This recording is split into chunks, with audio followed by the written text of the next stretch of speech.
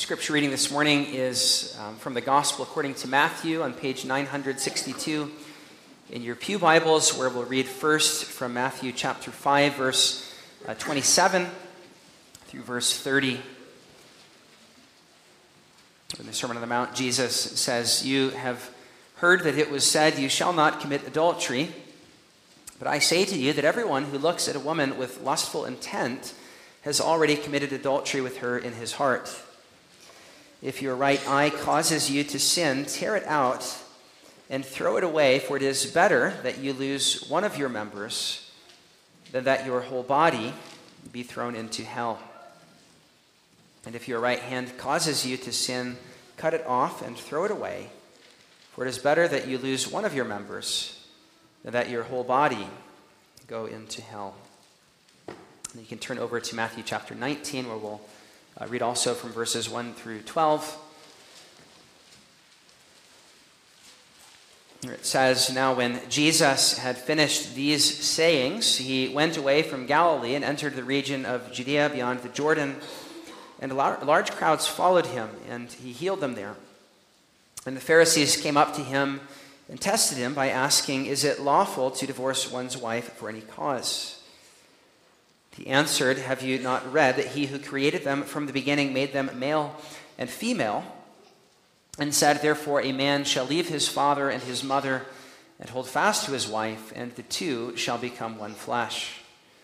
So they are no longer two, but one flesh. What therefore God has joined together, let not man separate.'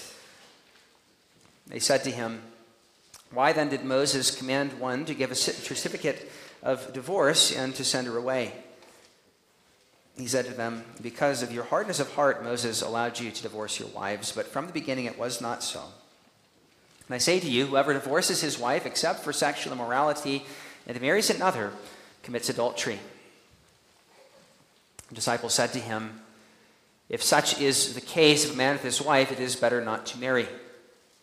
But he said to them, 'Not everyone can receive this saying, but only those to whom it is given. For there are eunuchs who have been so from birth, and there are eunuchs who have been made eunuchs by men, and there are eunuchs who have made themselves eunuchs for the sake of the kingdom of heaven. Let the one who is able to receive this, receive it.'" And we read those two passages in connection with Lord's Day 41 of our Heidelberg Catechism, which has been going through the 10 Commandments. We come this morning to commandment number 7, where we read questions 108 and 109 responsively on page 892 in the back of your hymnal, Lord's Day 41, starting with question 108. What is God's will for us in the seventh commandment? That God condemns all unchastity, and that we should therefore detest it wholeheartedly and live decent and chaste lives within or outside of the holy state of marriage.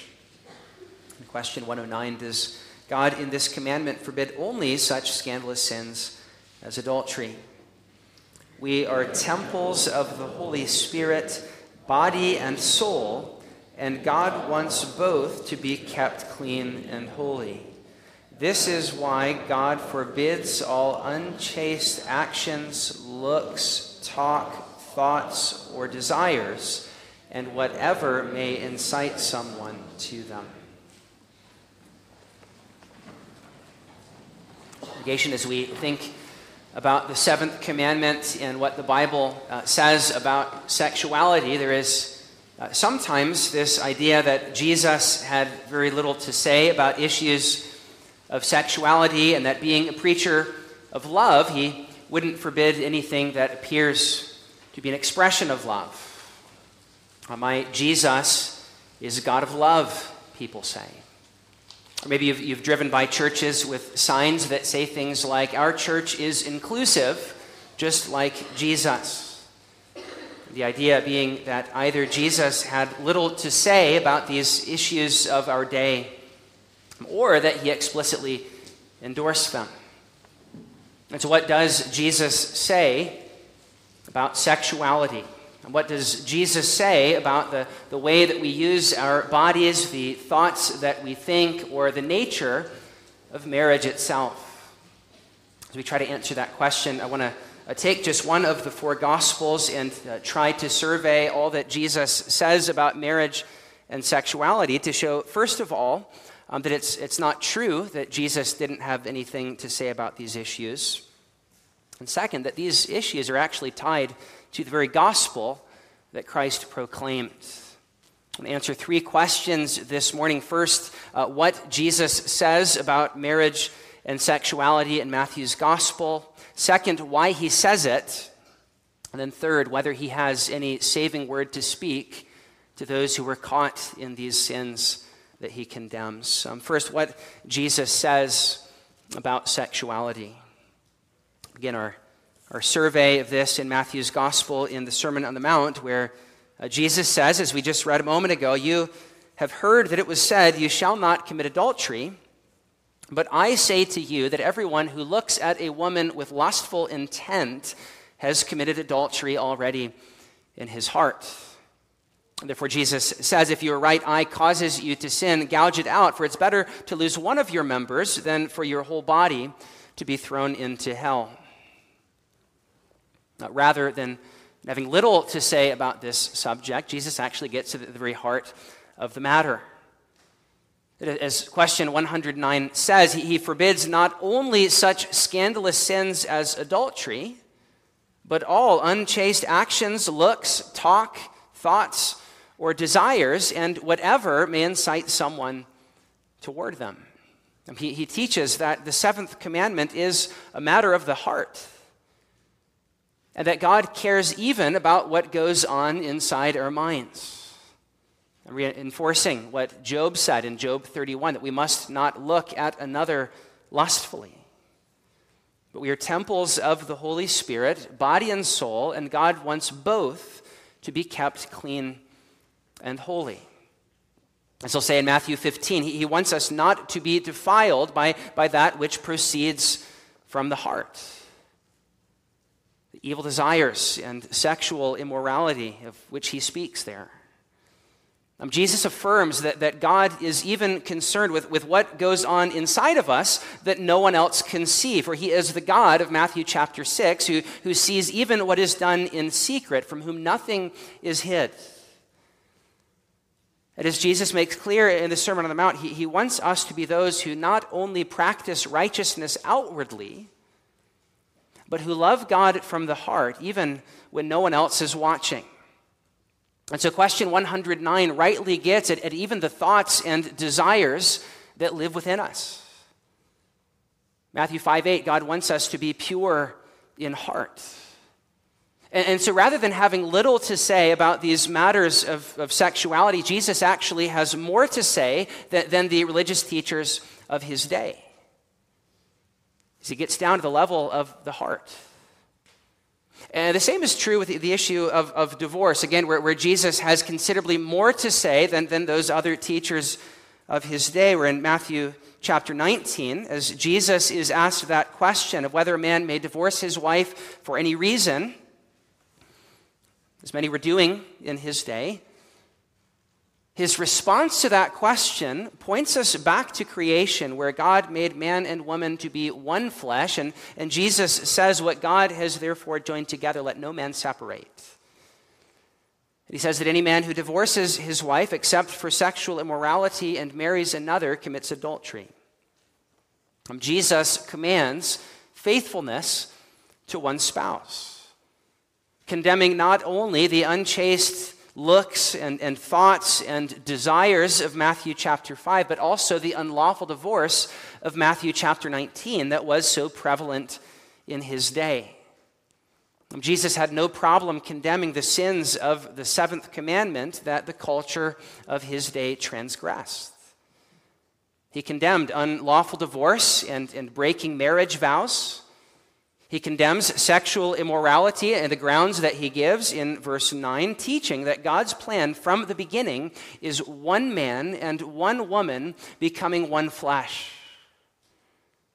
Emphasis on one man and one woman. As Jesus' statement about God's plan from the beginning also speaks to the question of marriage or sexual relationships between one man and one man, or one woman and one woman. Jesus clearly affirms that he who created them from the beginning made them male and female and said, "Let a man leave his father and mother and hold fast to his wife."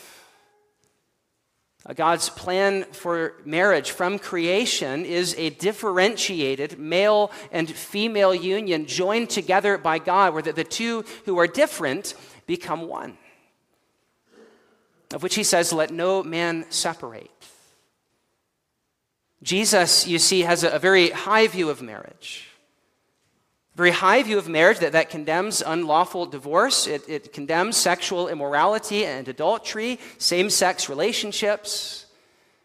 As we read in Lord's Day 41, that God condemns all unchastity, whether in or outside the holy state of marriage, which includes all of these violations, even down to the thoughts and desires of the heart.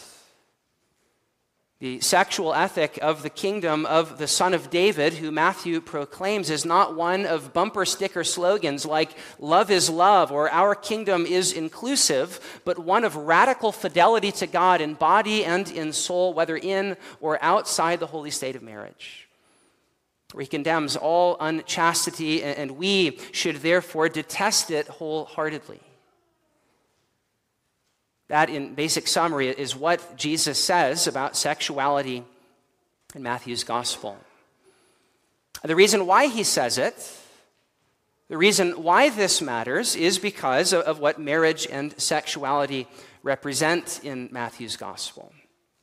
That's what we'll look at next as we tie this theme of sexual fidelity to a larger theme in Matthew's gospel of the meaning of marriage and sexuality itself. We turn now from what Jesus says to why he says it.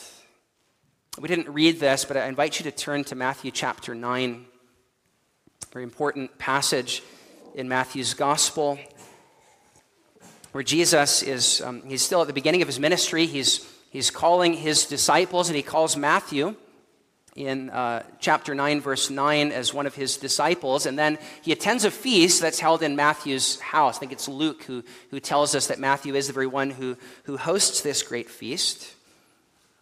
And in verse 14, in the midst of the feasting, it says that some of John's disciples, they come in and ask, why are you feasting when we, the disciples of John, and even the Pharisees over there are fasting? Why are you feasting and not fasting? And Jesus gives a very interesting answer. He says in verse 15, "Can the wedding guests mourn while the bridegroom is with them? The days will indeed come when the bridegroom is taken away from them, and then they will fast, but not now. Now is the time for feasting." Jesus refers to himself as the bridegroom of the feast, the bridegroom of the banquet. And this is the beginning of a theme throughout Matthew's gospel that will continue, especially towards the end of Christ's ministry, where in several of the parables that Jesus gives, he refers to himself as the bridegroom of the wedding. You might recall some of this from a few years ago when we looked through Matthew's gospel, but you can turn to Matthew 22.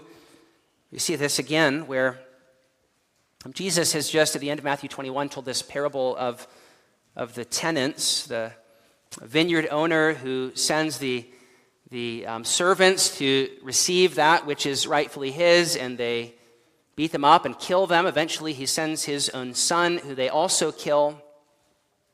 The Pharisees understand that son in that parable is Jesus, that he's the son of the owner of the vineyard.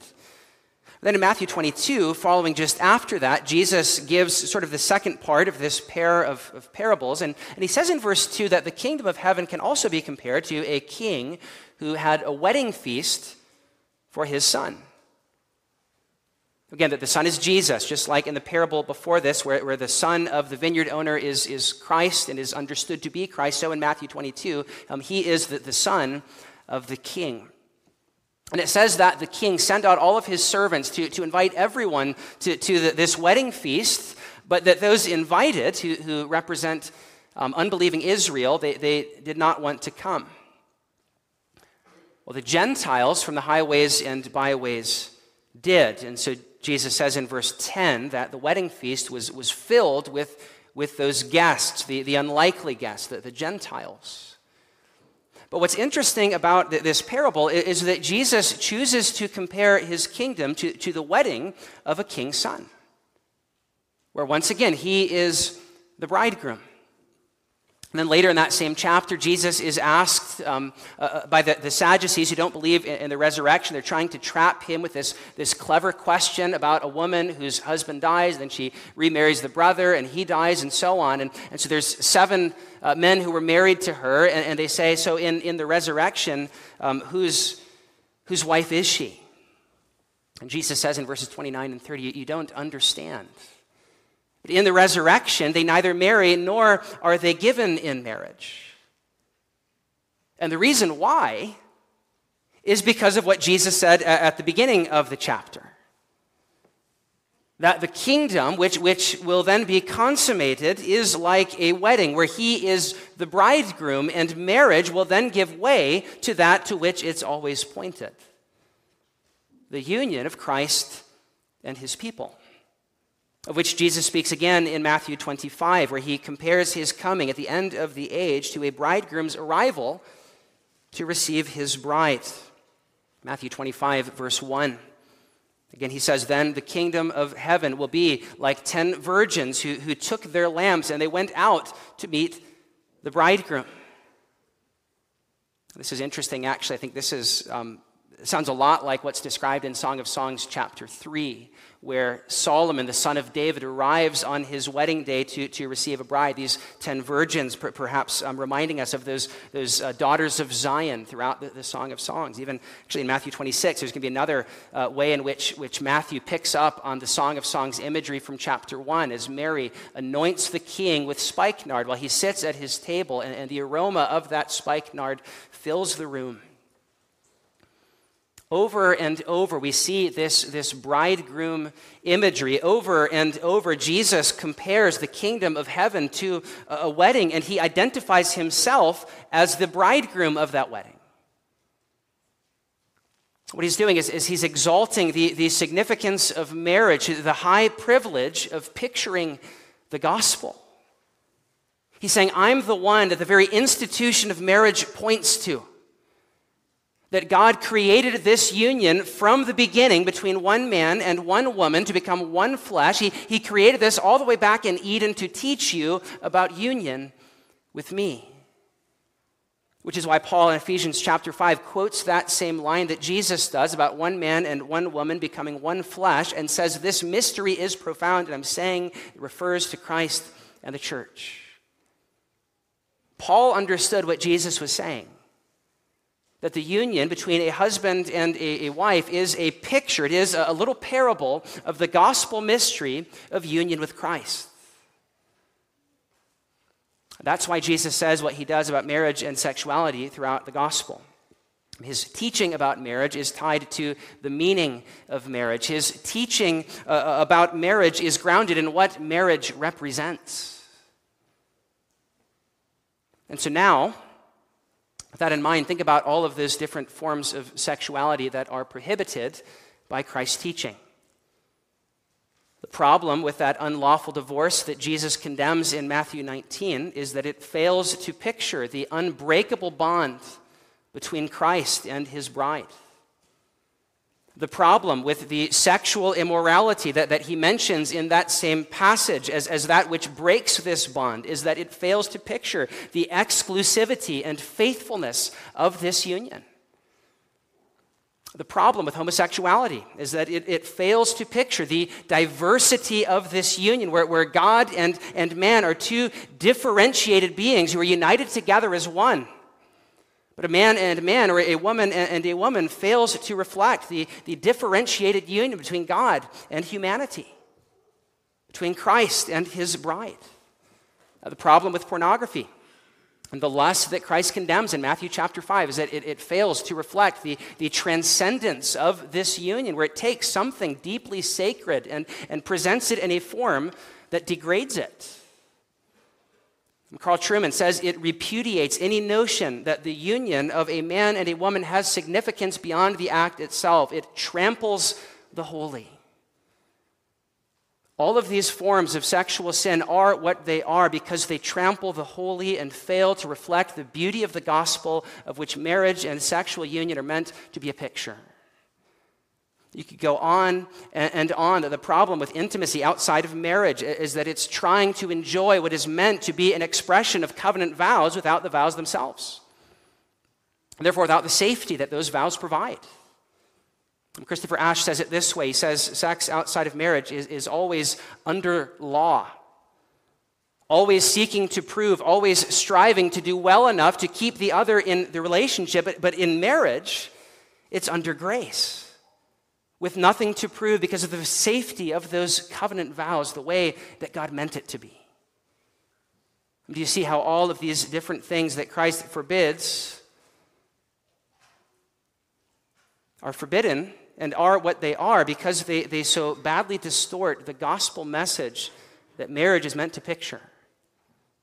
The reason why our sexuality matters is because of what it was designed by God to proclaim. I was reading this week from Ray Ortlund in his commentary on Proverbs, that section on Proverbs 5 and Proverbs 6. He says, a man and woman in love, committing themselves with lifelong vows of faithfulness, uniting together sexually and living life together till death do us part. All of this points to the mega romance of Christ and the church in love forever. A man and a woman in love displays the ultimate story of the Son of God coming down to win to his heart with great suffering a bride. Because God created the universe for the purpose of telling that story. More than any other reason, that is why our sexuality matters, whether married or single. What we are is about the gospel.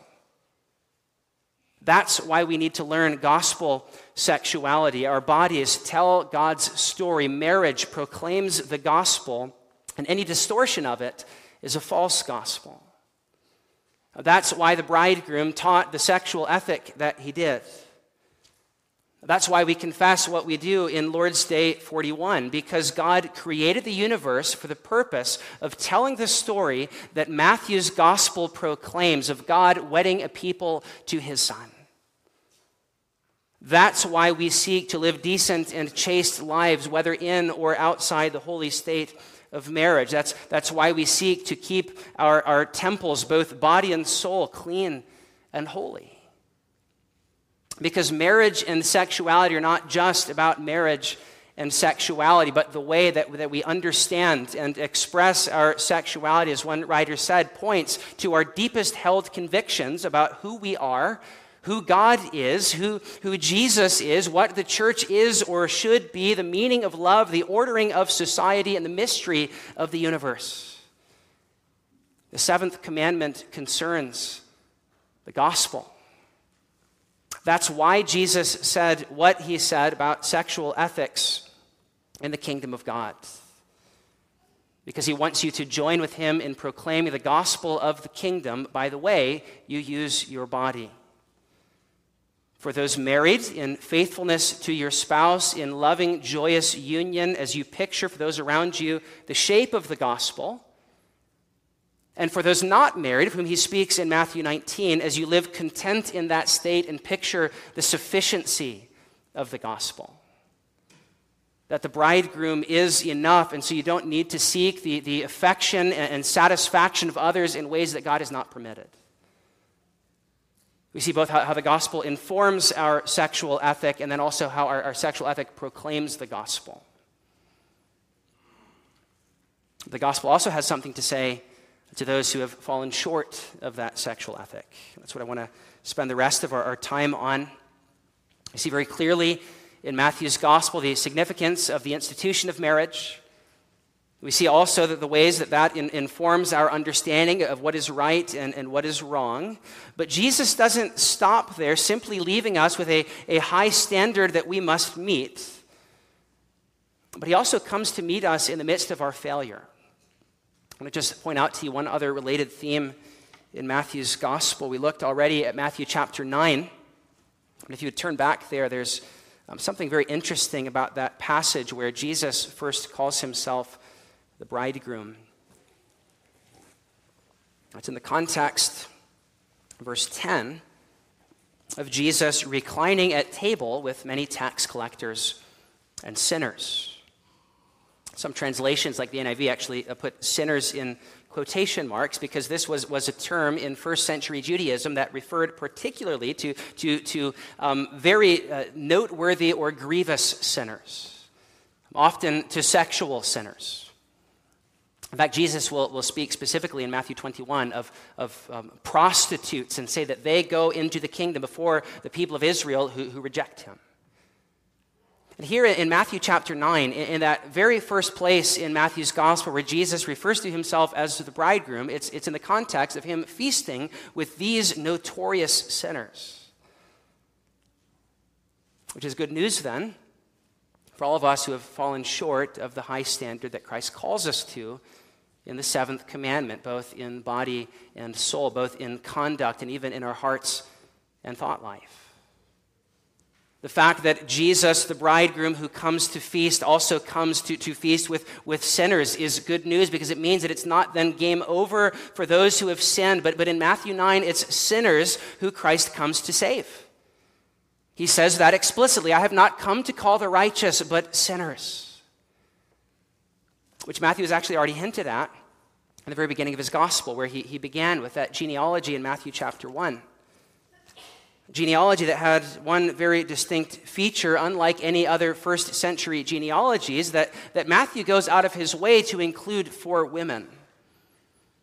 And the women that he specifically chooses to include, several of them have somewhat checkered pasts. He includes Rahab, the prostitute.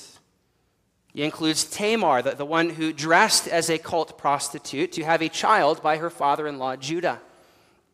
And he includes Bathsheba, the wife of Uriah, who bore Solomon by King David. Matthew includes each of these in Christ's family tree as if to say, these are the kinds of people from whom and for whom Christ came. One church father said, Christ therefore took upon himself a blood relationship to that nature which fornicated in order to purify it. He took on that very nature that was sick in order to heal it. He took on that nature which fell in order to lift it up. That's what Christ does in the incarnation. That's what he does in his earthly ministry, drawing near to sinners to feast with them. Even drawing near to them as the bridegroom who, uniting himself to sinners who turn to him in faith, takes their sin upon himself as the two become one. Martin Luther puts it this way. He says, by the wedding ring of faith, Christ shares in the sin, death, and pains of hell, which are his brides. As a matter of fact, he makes them his own, and he acts as if they were his own, and as if he himself had sinned, and suffered, died, and descended into hell for them, so that the believing soul might be free in Christ, its bridegroom, from all sins, secure against death and hell, and endowed with the eternal righteousness of Christ, its bridegroom. Luther says, who can fully appreciate what this royal marriage means? Who can understand the riches of the glory of this grace, where here this rich and divine bridegroom condescends from heaven to marry a poor, wicked harlot and redeem her from all evil and adorn her with his goodness?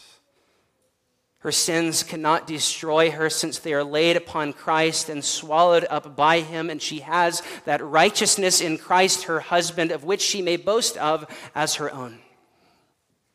Saying, if I have sinned, yet Christ, in whom I believe, has not sinned, and what's his is mine. As the bride says in the Song of Songs, my beloved is mine, and I am his. This is the gospel.